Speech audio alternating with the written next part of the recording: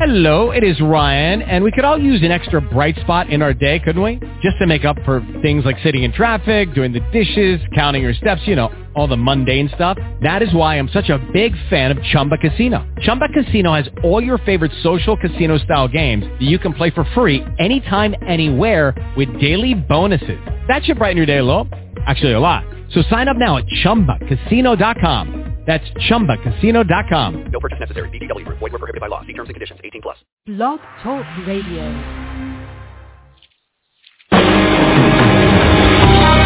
Welcome to Spiritual Insights with Charlotte Spicer. Spirituality and Metaphysics Talk Radio, featuring A Course in Miracles, dream interpretation, guided meditation, and the psychic and metaphysics free-for-all. It's your opportunity to consult with a professional psychic medium, discuss past lives, the chakras, and more. We are non-denominational, and there are no limits. Want to change your life? You must first change your mind. No matter your religious structure, cultivate peace in your reality through self-awareness with an authentic spiritual teacher. And now, your host, Charlotte Spicer.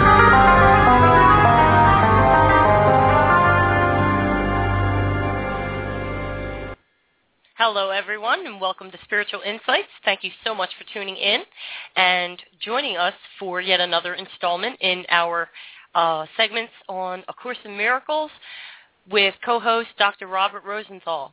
And Dr. Bob is here with us, and today we'll be discussing Passover and Easter, twin celebrations of the emergence of the true self. We will take the larger part of our context from his book, From Plagues to Miracles, The Transformational Journey of Exodus, from the slavery of ego to the promised land of spirit.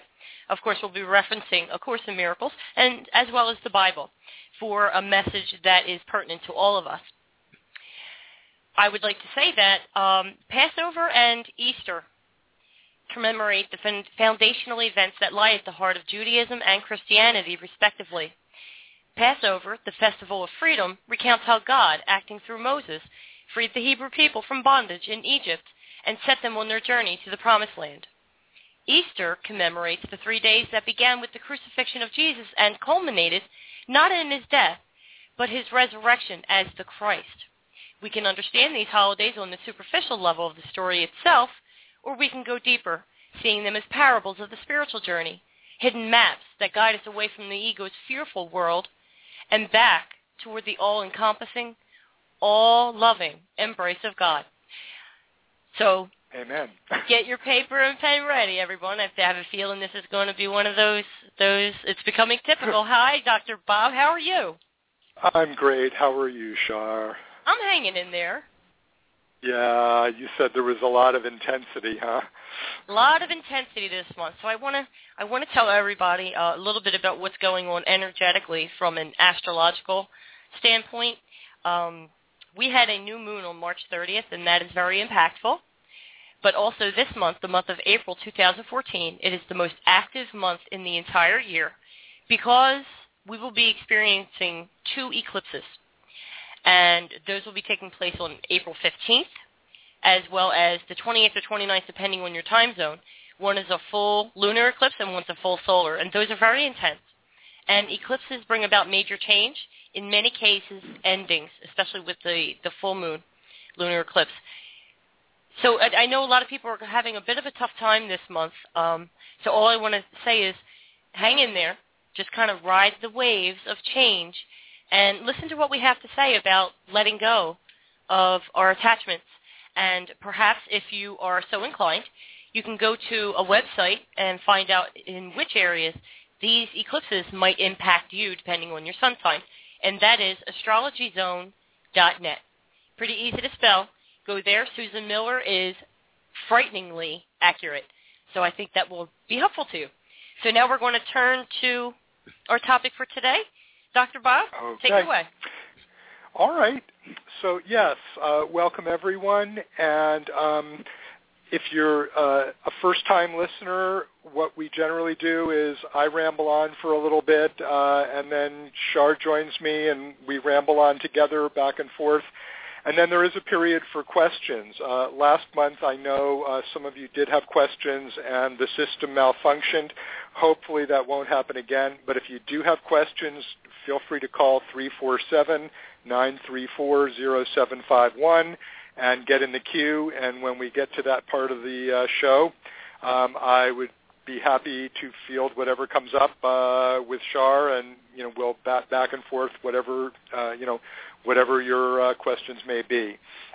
So today we're going to be talking about Passover and Easter, and I titled the show, Twin Celebrations of the Emergence of the True Self, because I think that that's what these two celebrations are. There are some amazing correspondences between the two holidays. Many people would say, well, Easter grew out of Passover. The Last Supper, according to some, was a Passover Seder. I'm not intending to look at it in just those terms, but to try to show how each of these holidays offers a different allegory, if you will, of how we shed the ego self and return to our essence as spirit, or as A Course in Miracles would say, teach only love, for that is what you are.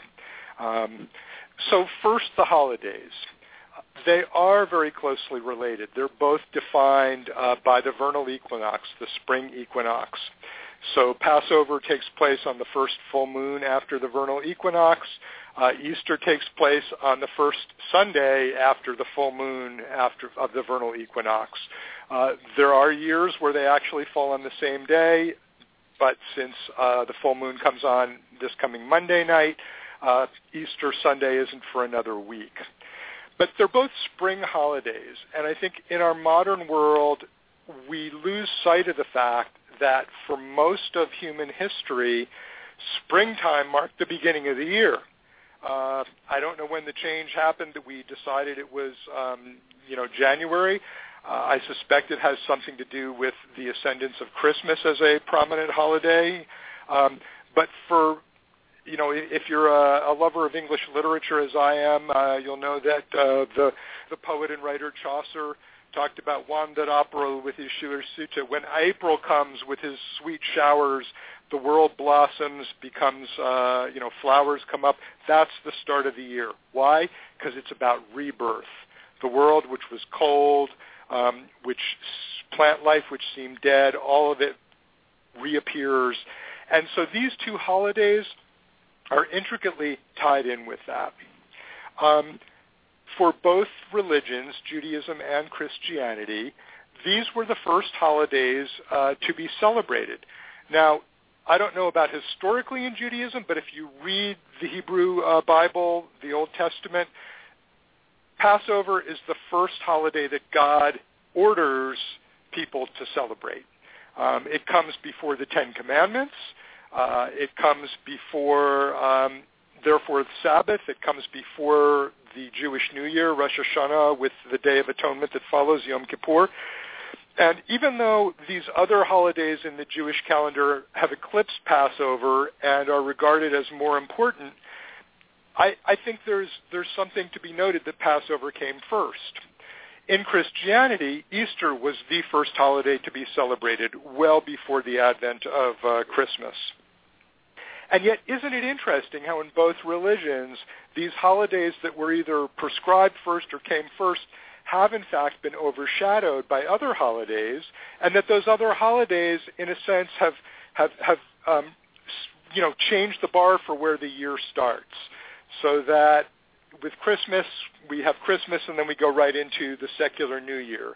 In Judaism, we have Rosh Hashanah, which is usually takes place sometime in September, followed by the Day of the Atonement, and that is the New Year. But I think if we were able to get back into the ancient mind, we would discover that, in fact, Easter and Passover have more to do with the start of the year than these other holidays. Now, for the sake of some of our listeners, I'm assuming that everyone knows that Easter celebrates the events around the crucifixion. I'm not assuming that everyone knows Passover. But Passover is a celebration of the events that took place as recounted in the book of Exodus in the Hebrew Bible.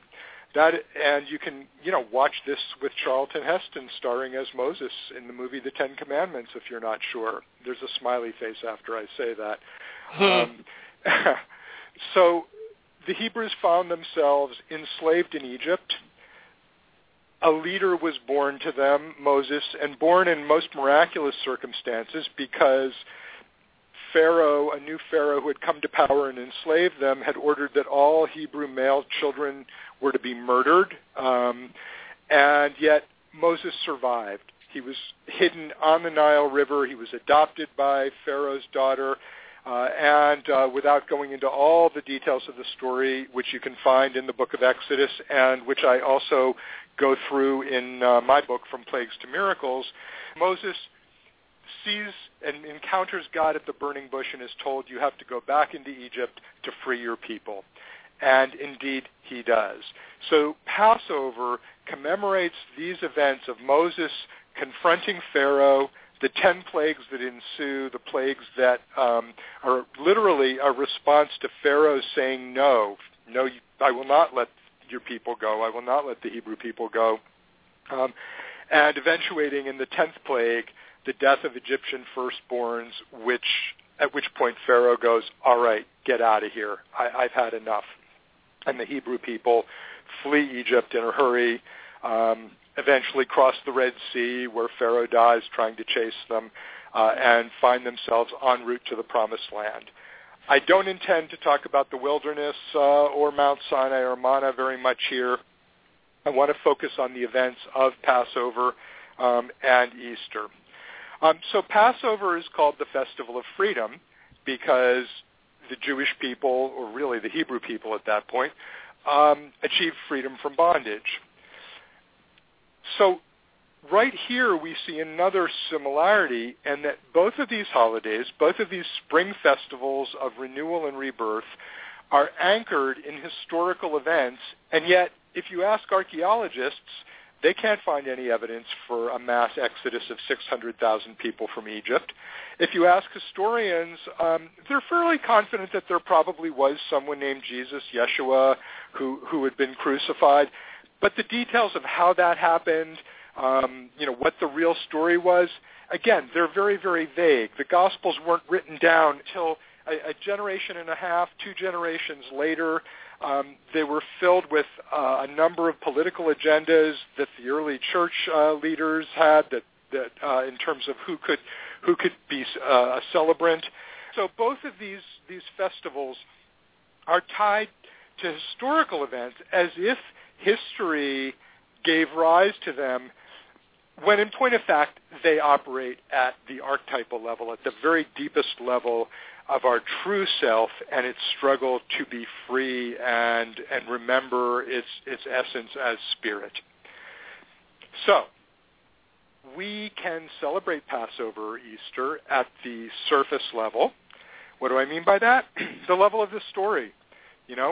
Jesus rode into Jerusalem on a donkey. He was brought before Pilate. He was eventually crucified, and on the third day he was reborn, resurrected, and then appeared to his apostles on the road. We can look at Passover as the story that I just said earlier. But I think there's far more richness if we look at these as parables. And in that sense, there's way too much for me to cover in just a short talk, and I would highly recommend, if you're interested in this topic, checking out From Plagues to Miracles. But let's look at it this way. These 2 parables of transcendence come at it from seemingly very different directions. The story of Exodus talks about the story of a people and their release from bondage. I mean, very definitely a historical event. I mean, it starts out, at first glimpse, it almost seems like July 4th. We're celebrating Independence Day. So it's the story of a people and how they achieve freedom. And yet, as we'll see, that actually is a metaphor, an allegory, a parable of a personal journey, of how we confront our own inner Pharaoh, the ego self that keeps us tied to the physical body and tied to an identity that can really only bring us pain and suffering. There's a connection to Buddhism here, the Buddhist first noble truth. All life is dukkha, suffering, difficulties, hardship. To the extent that we operate using, a computer metaphor here, using the ego's operating system, we are going to suffer. We are going to be in bondage. As long as we are serving the interests of this inner pharaoh, so to speak, good luck on finding genuine, lasting, deep-seated happiness. So Passover is the story of a people that actually teaches us how to move forward in our own journey. Easter, on the other hand, is the story of one man, Jesus of Nazareth, and his own personal journey. Now, we can misunderstand that and somehow venerate him, as most of Christianity does, and make him a special case, someone who, because he was already the Son of God, was able to shed sin, overcome death itself, and rise to his true stature as the Son of God. And what is required of us is simply to worship him. That's the surface level. Or, at the deeper level of the story, recognizing this as a story of personal transcendence. A man who recognized through his own spiritual work that the body is nothing, that the body doesn't even exist, that the entire phenomenal world of form within which we think we live has very little relationship to God, and therefore was able to go through a crucifixion, what for most of us would be the most horrific torture, pain, ignominy inflicted on the physical body, to go through that and emerge at the other end unscathed because, lo and behold, he wasn't a body. He never was a body. And in fact, understood correctly, the Easter story is about the personal self, the ego self that has a name, that has a story. It was born in a particular place of such and such parents and grew up, became a carpenter or what have you. It's the transcendence of that self, Jesus of Nazareth, becoming the Christ. Jesus transcending his personality and becoming the essence, the Son of God, which is really what all of us are. Jesus said in the Gospels, there's nothing that I've done that you can't do and do even more. And yet how often that gets overlooked, you know. But if that statement is accurate, and I have no doubt that it is, then the path of Jesus' life is not there for us to separate ourselves from and somehow exalt, other than as an exemplar of what we want to do for ourselves. So both stories, Passover and Easter, offer this little trap, this pitfall of seeing them just at the surface level. Yeah, you know, as a Jewish people, we were freed from Egypt, and that's terrific. God led us with a mighty hand. You know, Jesus did these things, let's worship him. But we want to be able to embrace them at this much deeper level. Now, let me just pause here before going on and getting into even more depth. Shar, any thoughts? Am I being clear? Anything you want to add? Absolutely. It's absolutely clear, and I love the comparison of the parables, one being the story of a people and kind of like the journey of a consciousness of those people, as opposed to Easter being about the personal journey of Jesus, but yet we can reach in and kind of glean out of that. Yeah, it's about us as well. It's about, like you said, the personal self, the identity. They both relate to our journey, yes. Absolutely. And yet, I think something is lost in a lot of the translations for Easter, where Passover seems to have that concept intact after all these years. Really good point. I think each holiday has, you know, sort of its benefits and its I think with Passover, because the story was codified so accurately in the Hebrew Bible and lived for, you know, umpteen generations, probably 2,500, 3,000 years, something like that. Mm-hmm. There is a purity to it, and perhaps if there's one take-home for our listeners about Passover, it is this. Jews are told that Passover should be celebrated in the present tense. It's not, oh yeah, this thing happened long ago, and, so what? We are instructed to celebrate Passover as if we were today slaves in Egypt experiencing this release, this freedom. Now, some people hear that as just, okay, imagine what it was like to be, an ancient Hebrew, because you'll appreciate all the more the release that God gave us. No, to me, that's the touchstone, the key. That's the key to the whole holiday. If you're experiencing in the present tense, it's saying you are a slave in Egypt, even today. Egypt, the Hebrew word for Egypt is Mitzrayim. Mitzrayim is a very interesting word. It means a tight, narrow, confined, constricted place. That's the world we live in. It's a tight, narrow place, a hard place to get through. Mitzrayim in Hebrew also has an implication of doubleness, which speaks to a sense of duality. We're living in a world that we think is real, but actually it's kind of a double. It's a pale reflection of the universe that God knows. But because we're told to celebrate Passover in the present tense, it opens up to this kind of deeper exploration, I think, more easily. I think that Easter, in some ways, goes right head-on at the core of the ego's fallacies and the ego's confusion by going right at our image of death and our fear of death and what death is. And in that sense, I think it offers a value that is harder to find in Passover, although the message is there in both of them.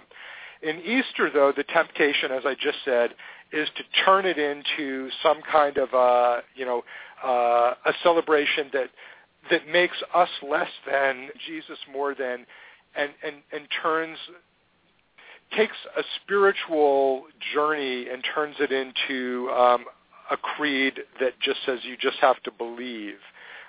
This isn't about belief. You can believe all you want that Jesus was the risen Christ, but that's not going to do very much for your life unless you learn to embody that. Mm-hmm. So let's go deeper. The Passover story. I mentioned that the 10th plague was the death of the Egyptian firstborn children. Well, it's very interesting. When God in the Old Testament frees the Hebrews, he instructs them, and this is where we're told to celebrate Passover, that this freedom, this night, is to be celebrated throughout history, and that all firstborns are henceforth to be consecrated to God. So there's a form of immortality that's achieved through the repetition of the holiday. In other words, this present tense, I am freeing myself from bondage, comes around every year at the same time in the spring to remind us, okay, are you free? Very few people in our world can answer, yes, I am free. There is physical slavery in this world. There's sexual slavery. There's slavery to work. I see workaholics in my practice all the time. There's slavery to alcoholic substances. There's slavery to money and the fear of not having enough. There's slavery to relationships. I'm sure we all know someone, and perhaps in our past have even been someone who was in a relationship where we just couldn't imagine losing it. The terror of that person leaving us was so great. This is what gives rise to some of the horror stories we hear about, men taking their wives and children hostage and then, shooting them and then committing suicide.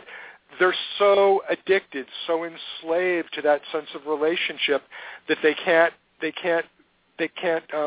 allow the idea of any space coming between them and the person they're dependent on. So Passover says, at least once a year, guys, gals, think about this. put yourself in that position so that you look around and recognize that you are still enslaved, very much so, and that you're not going to be able to escape from slavery on your own.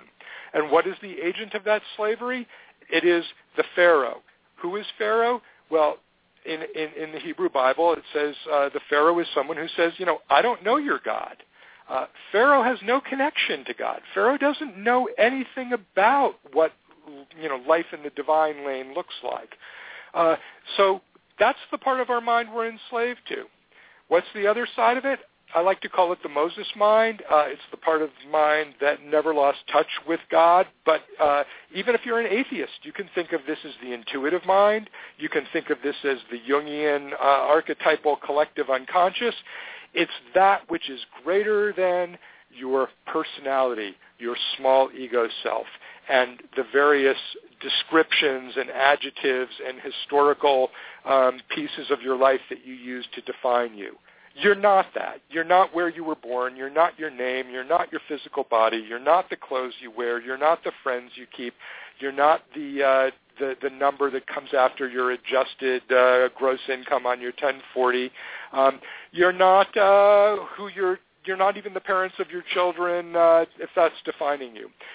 There is an essence, there is something much bigger than us, and that is us. Passover also creates a sense of immortality in that it reverses the death of the Egyptian firstborns, so that, follow this carefully, if the firstborns are the works of the ego, all those things that the ego cherishes, Pharaoh's children, if you will, well, all of those are going to perish. They're eventually going to die.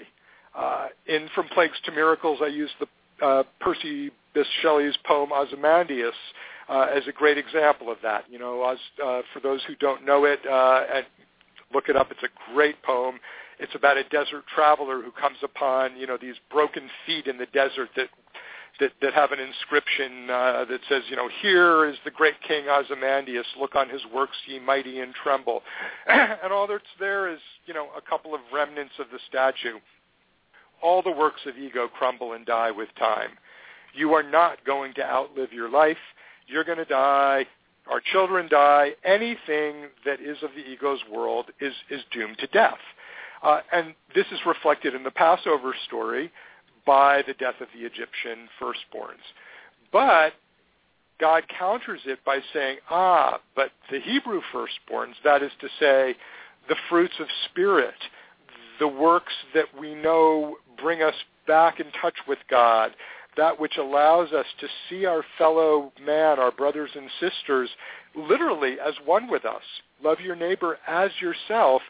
These don't die. And this is the antidote. You want the antidote to death? Here it is. Recognize this broader sense of self. The same message comes through, but it's just in a very, very different form. In Easter, we have the crucifixion.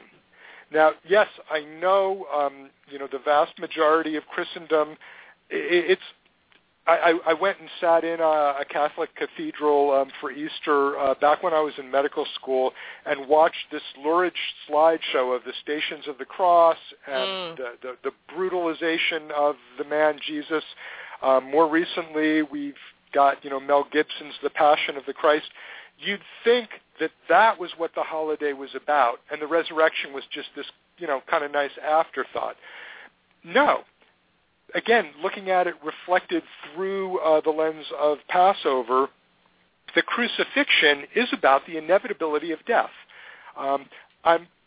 If you look at the story of Jesus in those last days, there were countless points where he knew what was coming. He could have run. Pilate could have freed him instead of Barabbas. Judas could have not betrayed him. There were countless points where this could have gone in other directions, but it didn't. And the man Jesus knew it. Why did he know it? Because, once again, all the works of ego, the personality structure, is bound to go the route of death. But Jesus knew that he was giving a particularly glaring and powerful demonstration that even this horrid death really means nothing at all. because after the crucifixion, he was still present. He could manifest to his disciples. He appeared in the form that they could recognize him, except, remember, they didn't recognize him. And I think that's a very key point as well, which is to say when we become overly fixated on the personality and a cult of personality, we miss the deeper level. You know, we miss the Christ because we're focused on Jesus. I think this happens even with many students of A Course in Miracles. I think Ken Wapnick made the point that if you have to think about the voice of the Course as Jesus, you are tying it more to a particular personality than recognizing that, no, what's coming through is the voice of the Christ consciousness, of which we are all a part, and because time is an illusionary construct, at the end of time, we are all that oneness, that being, the Son of God, the sonship. Son of God isn't special. It isn't confined to this one person. It's all of us.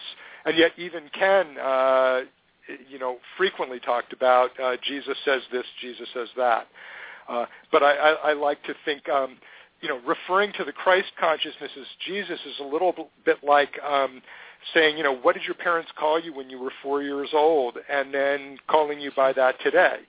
Nobody calls me Bobby today, but that's who I used to bet anymore. So both stories open up this wonderful, wonderful pathway that says, yes, you thought you were inevitably bound to death. If you identify with the physical body, you wind up crucified, racked in pain, and unable to see that there is something beyond that there is really, it isn't even a resurrection. It's more like an unveiling. The body comes off, and the reality that was always there is revealed. In Passover, if you're identified with slavery to Pharaoh and you think Pharaoh is God or Pharaoh is the king, your firstborns are all going to die. And unfortunately, in both holidays, the theme of sacrifice comes up and blocks us from appreciating the real freedom, the real liberation that the holiday offers to us. That is to say, in Christianity, Jesus sacrificed himself.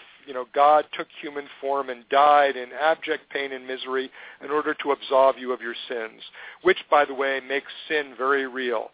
A Course in Miracles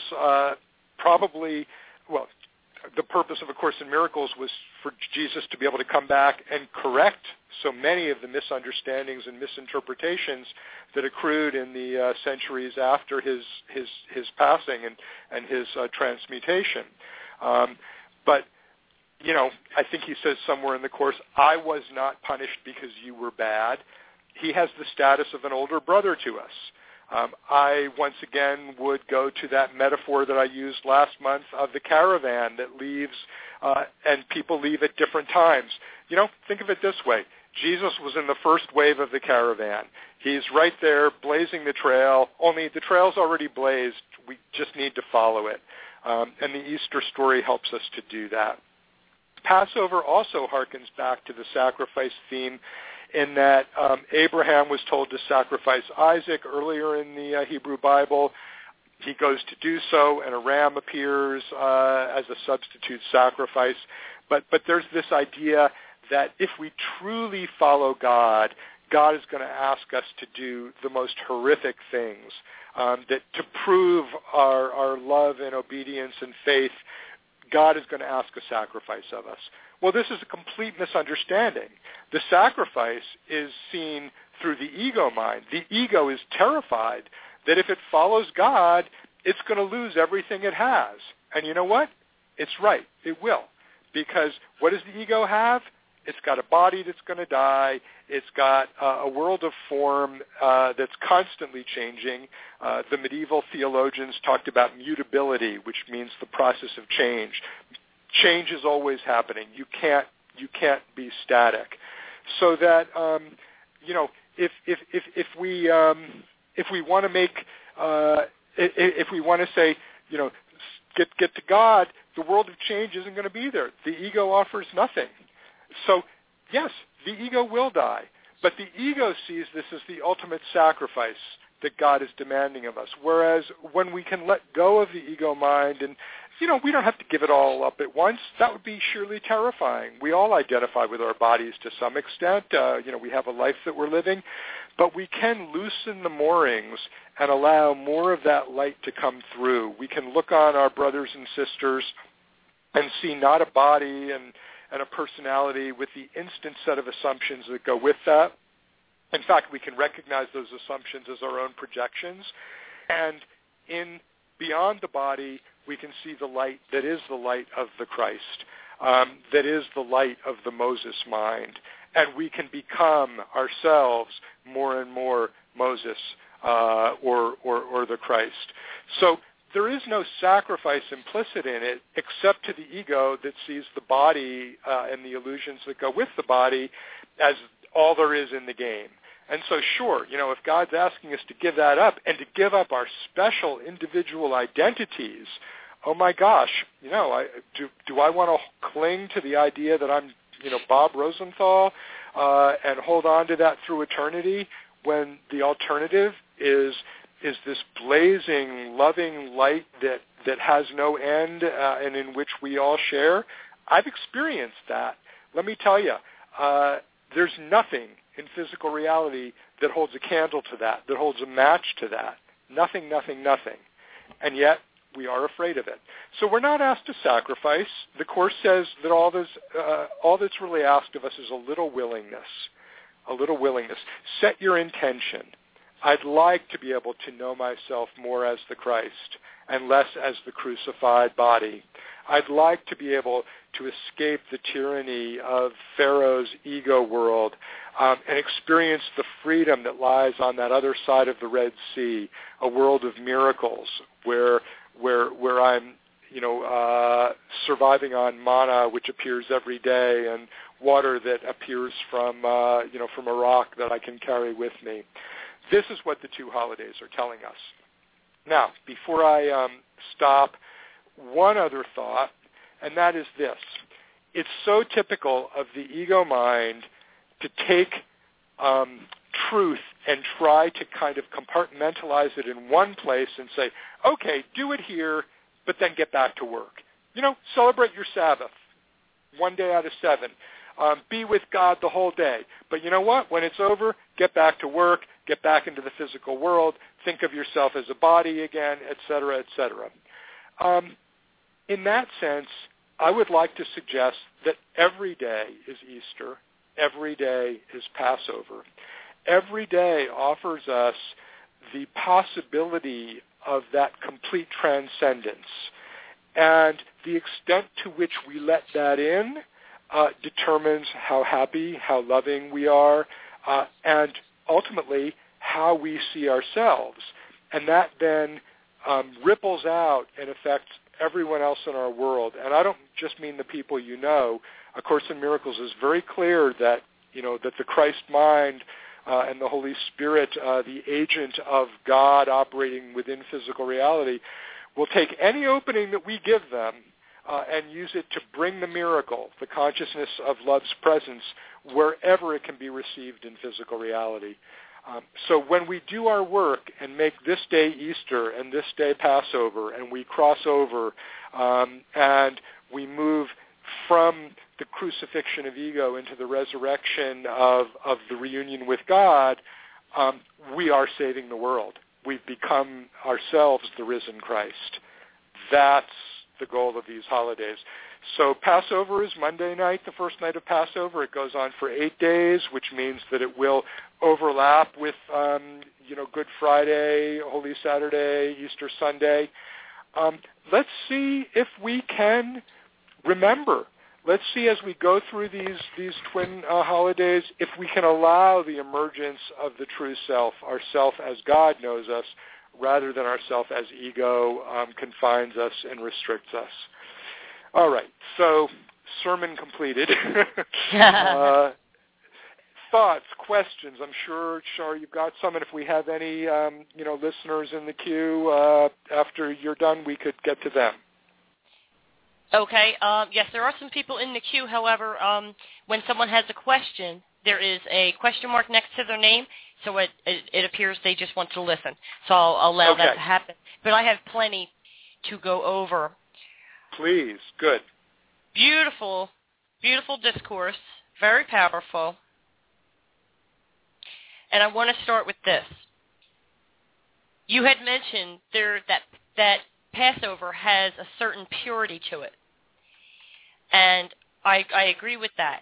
And I think there should be a purity to Easter, but somehow, and I think because of the energetic component of the event of Passover and then the commandment to celebrate this every year, somehow it couldn't be commercialized or tainted the way Easter has, where Easter, which should be about the eternal self resurrecting and staying in connection with Spirit, is for many people, I will not say all because I have met people who do not indulge in these practices, in these hallmark practices, but, Easter's now about Easter eggs and this and that. And so everything you said kind of pulls both reins back and ties them together and injects the original intent back into these holidays.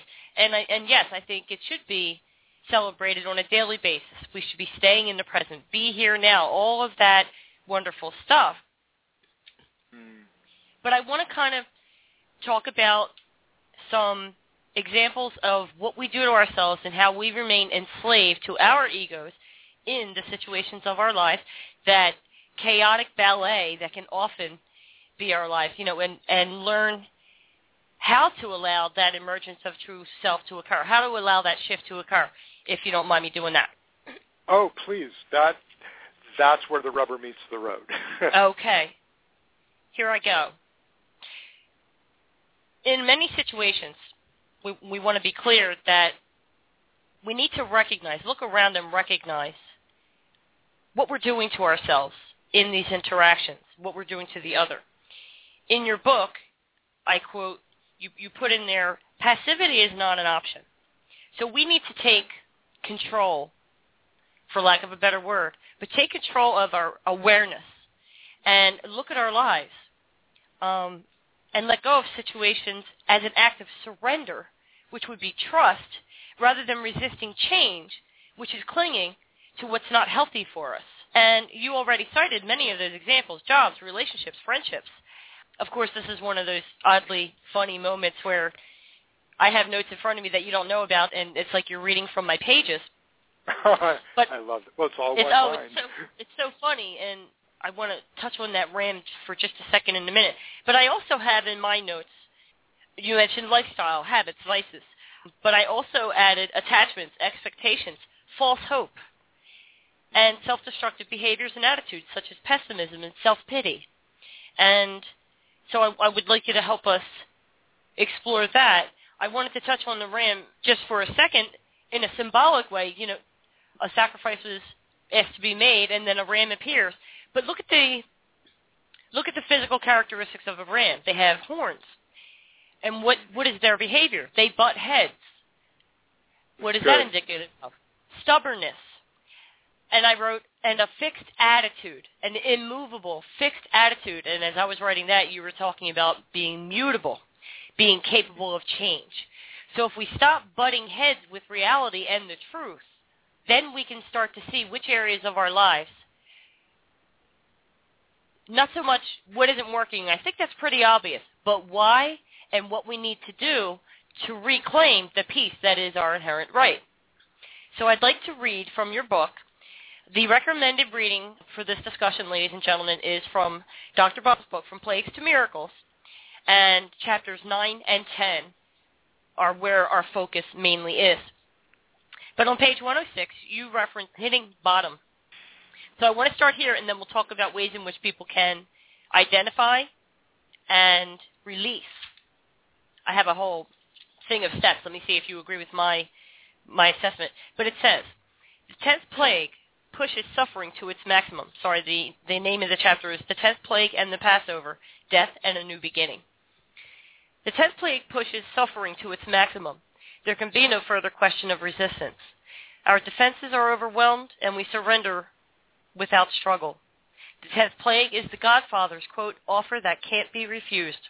In the jargon of addiction recovery, it's called hitting bottom. We've tried to cling to the old ways that seemed to work for us before, but they sure don't work anymore. Nothing does. Nothing can stop our suffering. We're forced to let go, to surrender, fully and unconditionally. So, Dr. Bob, when we're in a situation, be it a job, as is the case with Marie in your book, where she's at this soul-destroying job with this person who seems to epitomize evil, and then she gets to the point where she finally lets go, which is a form of surrender, and quits the job, and then everything opens up to her miraculously. Yes. I see it as when you get to your perceived rock bottom, that we need to recognize the toxic situation, identify with what does and doesn't work, accept your powerlessness to change anything external, anything outside of you, to allow a shift in consciousness to occur, and then finally embrace change. As fearful as that may be, know that you want what your soul wants, not what your brain is afraid of. We don't want a certain type of job because we're afraid of being destitute. We want what will give us satisfaction, and to know that the will of God is your peace. Yes. And all of these small deaths of the ego, as we look around in our lives and our relationships and say, you know what, I have to end this, or I have to stop doing that, or I need to do this. It's like a series of deaths of the ego. And since, as you state in the book, fear is the ego's, fear of death is the ego's darkest secret. So then that translates for me as fear of death in a symbolic sense of fear of loss, and how big a loss can be with someone that you desperately do not want to leave your life, a job you desperately do not want to lose, a change you don't want to make. How do you feel, in your words, how death leads to freedom? Great question, and I do have a few thoughts on it. First, I think it's instructive that in Exodus and in the Passover story, plagues, and there's a process of escalation that happens with each one of those, and that therefore at any one of those points, as suffering ratchets up for Pharaoh and the Egyptian people, Pharaoh has the choice to say, enough, I've suffered, I see the light, I will allow freedom to happen here. Pharaoh doesn't, and the Bible talks about this as, Pharaoh hardening his heart. The rabbis who've interpreted these passages over thousands of years say that, yes, Pharaoh had the choice, but at a certain point when we say no over and over and over again, we lose the choice, our heart is hardened, and that's the end of the story. I'm not sure I agree with that, and this is where I do like the 12-step literature more. I don't believe there is a state that is so locked in, so stubborn, to use the ram metaphor, so Pharaohic, that grace, that God's grace isn't available even in the most abject possible suffering. And indeed, there's stories of human beings all over throughout time who've managed to do that and to find that. So I think that on the one hand, we don't have to hit bottom, or let me rephrase that. Everyone's bottom is different. Even within the AA, the Alcoholics Anonymous community, you'll find someone whose bottom was, wow, I realized I was drinking too much at the party and making a fool of myself, and I think I've got an alcohol problem. I'm not going to drink anymore, which by most standards would be a fairly mild bottom. Whereas someone else, doesn't stop drinking until they're in a car accident and, their 2 kids are killed because they were drunk, and their whole life goes topsy-turvy. But so I understand the idea for me in Passover of that 10th plague, or in Easter as the crucifixion, is the point at which the suffering is so great that we can no longer allow the ego self to delude us with yet another dream or another goal. This relationship didn't work out, but oh boy, that guy over in the next cubicle, I know he's going to be the right one. Where the ego is always dangling before us the next iteration of what it would consider salvation. And it will keep doing that over and over and over again. So the 10th plague is the point at which we go, this isn't working. There must be a better way. It's the place where our intention shifts from trying to find some shreds of lasting happiness in a world that's constantly changing. I don't know, I've noticed for me when I've had something that I really, really wanted, a triumph, and I've gotten it, it feels great for a few days, maybe a week, but then it's kind of like, all right, what now? I'm sure that for those guys on the Super Bowl winning teams, they did it, they won the Super Bowl, they got their ring, and you know what? 6-7 months later, here we go. It's a new season. You're the former Super Bowl champs, but you're going to have to prove yourself all over again. So the triumphs of the ego don't last. The movie The Graduate actually typified this beautifully in the world of relationships, where Dustin Hoffman's character, Benjamin, is chasing Catherine Ross, and, she's this icon of gorgeousness, even though he hardly knows her. I think they've had like one conversation. And He pursues her and gets there at the wedding and is, hammering on the church door and screaming her name, and then she screams it back and they run off. And the final shot of the movie is the two of them sitting side by side at the back of a city bus, Catherine Ross in her beautiful bridal gown, Dustin Hoffman with this, stupid grin on his face. And it's kind of like, okay, you got what you wanted. Got what I wanted. What now?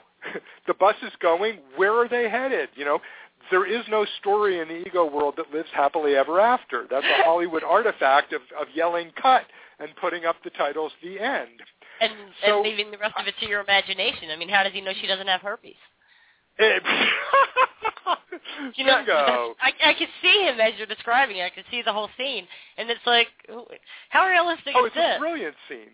Oh, it's great. The whole movie's great, but because it leaves it to the ego. I mean, it's another one about the ego achieving its goals. I mean, most of our favorite Hollywood movies are the ego, achieving its goals. Now, some movies, really do picture real release. I mean, I would say something like Shawshank Redemption is a Passover story.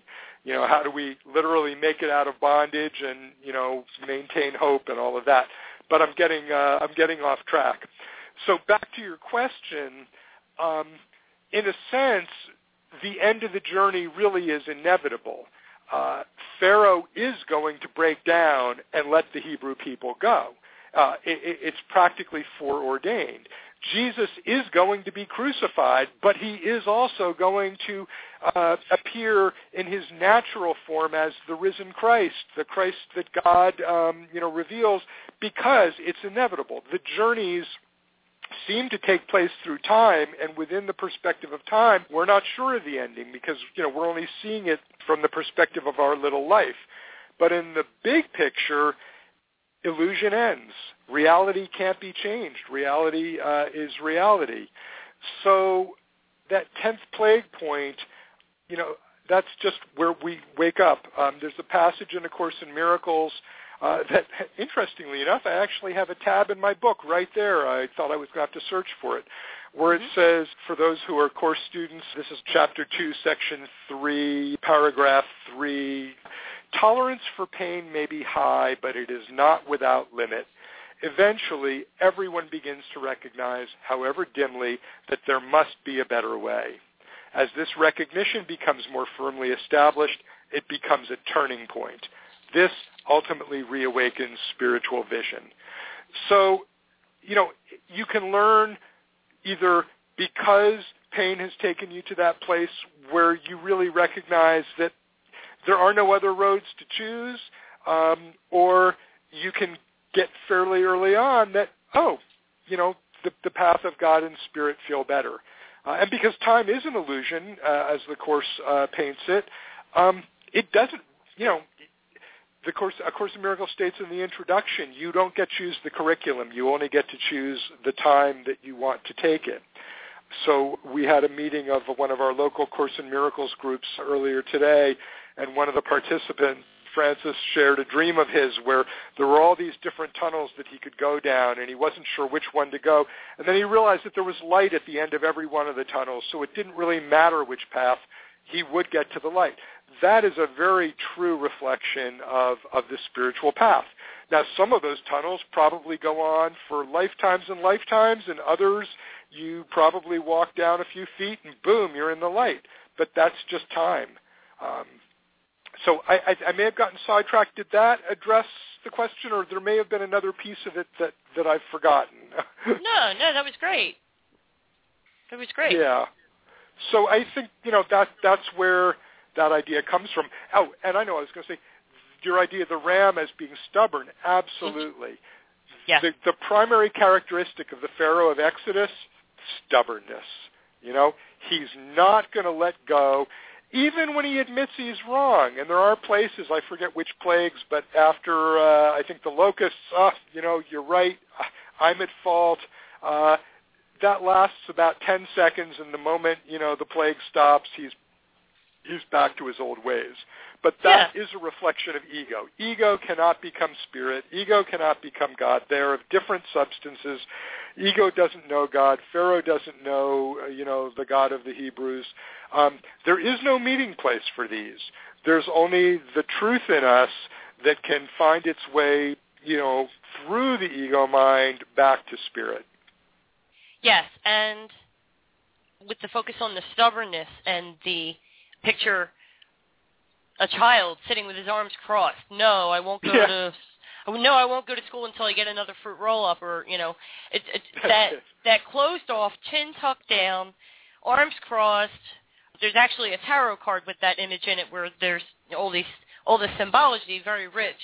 We pray for peace, we cry for peace, we beg for peace, and yet we keep our arms folded.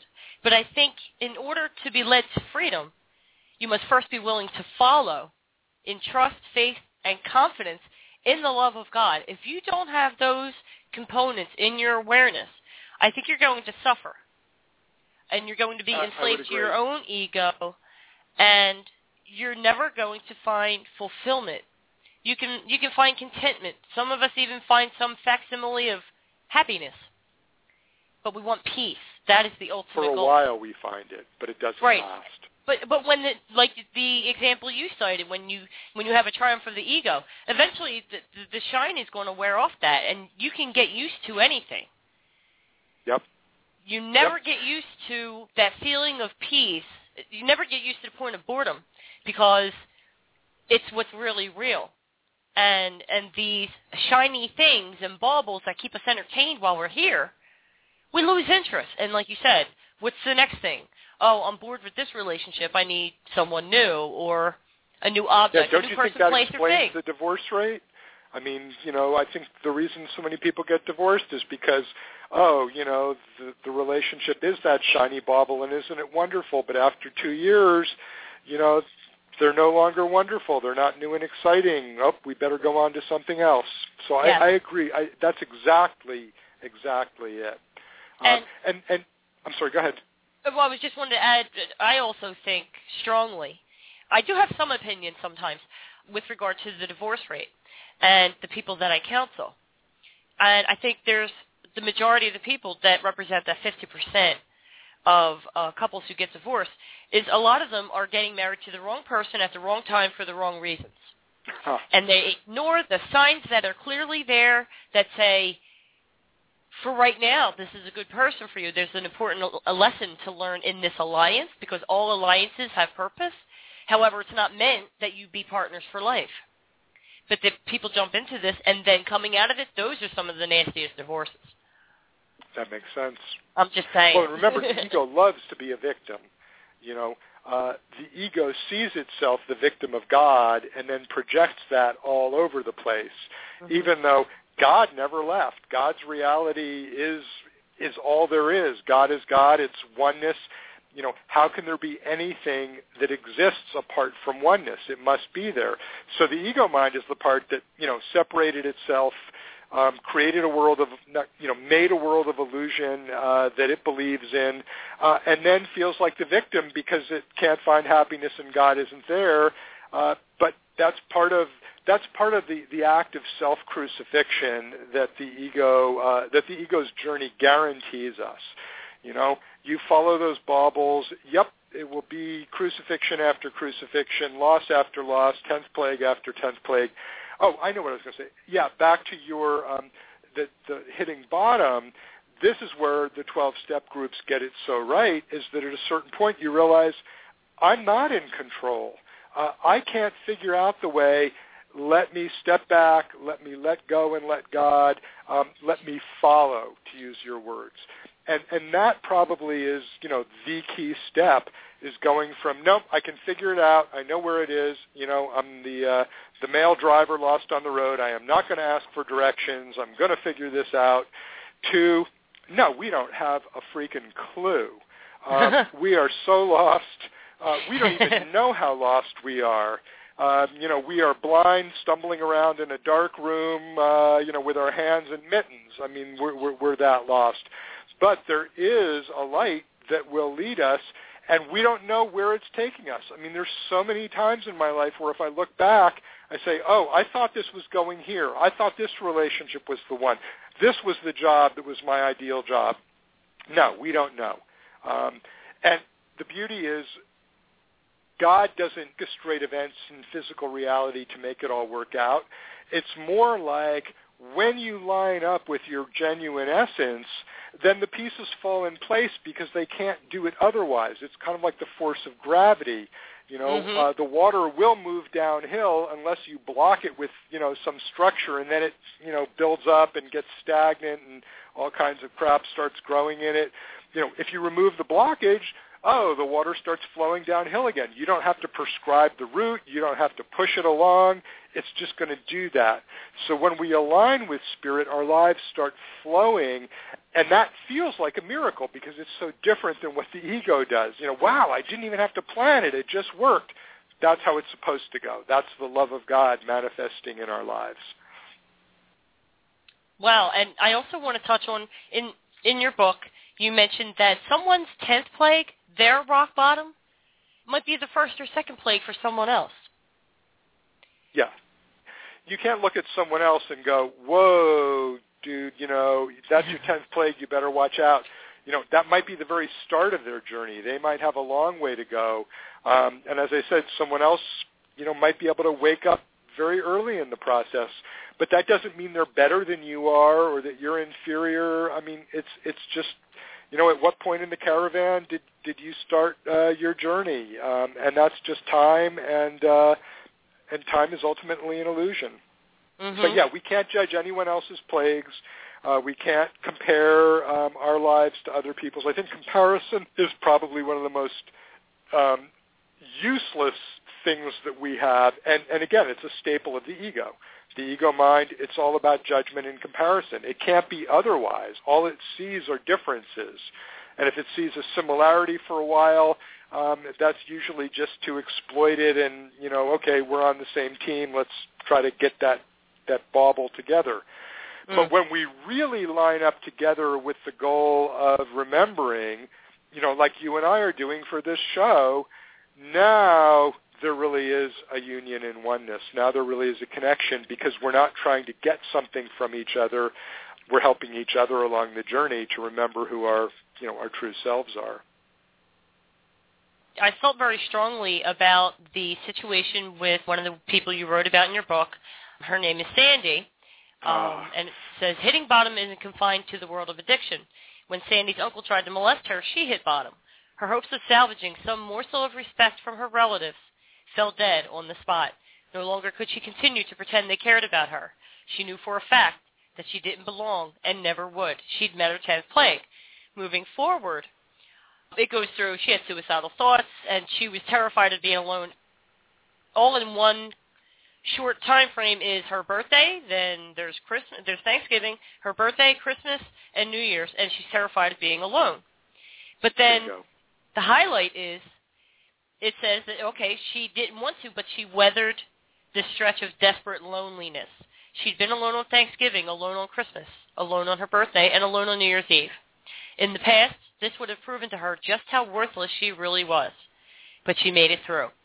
She endured her own particular brand of withdrawal, not from a drug, but from a cherished fantasy of belonging, a hoped-for love that could never be. Sandy actually felt proud of herself, and for the first time, an inkling of self-love. Only by going cold turkey on her dreams and letting herself hit bottom was she able to discover that it wasn't their love she needed, it was her own. And I felt that this was very important to bring up as people listen and say, because I know how the mind works, where you look at it and you're like, yeah, I think that's a major problem in my life I should probably change. And then the ego says, no, look over there. Yeah. Or no, they did that to you. It doesn't want you to look at what the problem is, because then it won't be able to hold you hostage in that situation. And that's the whole point of this discussion about enslavement, being held hostage, being in your self-imposed prison.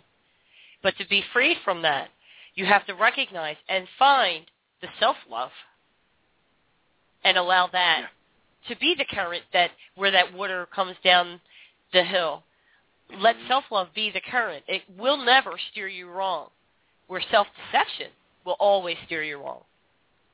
Yeah, and just to be completely clear for everyone out there listening, when we're talking about self-love, we don't mean the ego version of self-love, which is look at me, look how great I am, spike the ball in the end zone, aren't I, just the greatest thing since sliced bread. No, that's an ego trick. That doesn't last. That's a cover for insecurity. When we're talking about self-love, what we're really talking about is that love that is self, capital S, the self that is yourself as spirit, of which love is your birthright. You can't separate that self from love. So when we remove the blocks to the awareness of love's presence, as A Course in Miracles would put it, then all that's left is to experience the love. So Sandy had grown up in one of the most horrifically abusive families that I had encountered, and that's saying something in my practice, and had basically learned that she was garbage, that she was, nothing but a sex toy, and even in some ways thought, okay, well, if that's what I am, let me use that to try to get some love in the world. And in going through this 10th plague transit of loneliness, it isn't just like, oh, she had to sit at home alone, poor thing.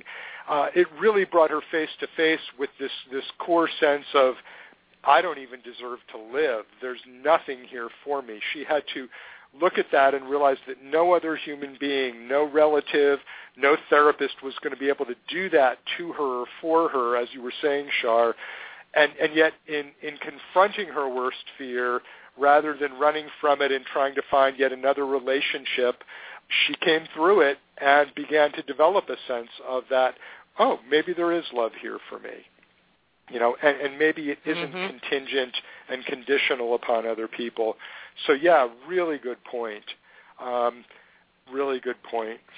Well, it jumped out at me. I can certainly relate to it, and I think it really hit that core where it all comes back to the beginning, who we are as spirit. And yes. It's a very compelling chapter in your book. This is chapter 9 and chapter 10. And if you want to follow up this conversation with some light reading, chapter 20, The Vision of Holiness in A Course in Miracles. Yeah. There is actually a short paragraph I'd like to share from A Course in Miracles, and then I guess we will end the segment. Sounds good. Okay. Please do. This is Chapter 20, Section 2, The Gift of Lilies, Paragraph 10. This is the way to heaven and to the peace of Easter, in which we join in glad awareness that the Son of God is risen from the past and has awakened to the present. Now he is free, unlimited in his communion with all that is within him. Now are the lilies of his innocence untouched by guilt and perfectly protected from the cold chill of fear and withering blight of sin alike. Your gift has saved him from the thorns and nails, and his strong arm is free to guide you safely through them and beyond. Walk with him now, rejoicing, for the Savior from illusions has come to greet you and lead you home with him. Amen. Amen. Good stuff. Yes, indeed. So the next time we'll be getting together will be on May 8th, the second Thursday in May. Okay. I think we have some stuff here. Yeah, I don't know what the topic for that will be yet. I haven't checked in with, the powers that be to see what wants to come through. But Char and I will do that, and hopefully, and it is archived, so time doesn't matter. So, well, Dr. Bob, again, it's been a pleasure. Thank you, and thanks to everyone listening in the present or in the future, and wishing you all good Passovers. May you find your freedom, and happy Easters. May the Christ in you make itself increasingly known on this day, on this holiday season, and in every one of them. Wow, amen to that. And anyone, if you are new to Dr. Bob or the show, the name of the book is From Plagues to Miracles, The Transformational Journey of Exodus from the Slavery of Ego to the Promised Land of Spirit, Robert Rosenthal, M.D. You can get it at FromPlaguesToMiracles.com. It's also available on Amazon. Go to the website, read some excerpts. This book is very profound. It's suitable for anyone, no matter where they are on their path. Do that if you're interested in A Course in Miracles.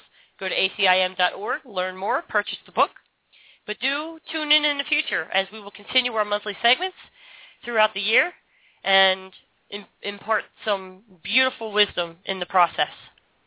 Yes. Okay, well, that is our show for today. Until next time, everyone, God bless and be at peace. Lucky Land Casino, asking people, what's the weirdest place you've gotten lucky? Lucky? In line at the deli, I guess? Aha, in my dentist's office. More than once, actually. Do I have to say? Yes, you do. In the car before my kids' PTA meeting. Really? Yes.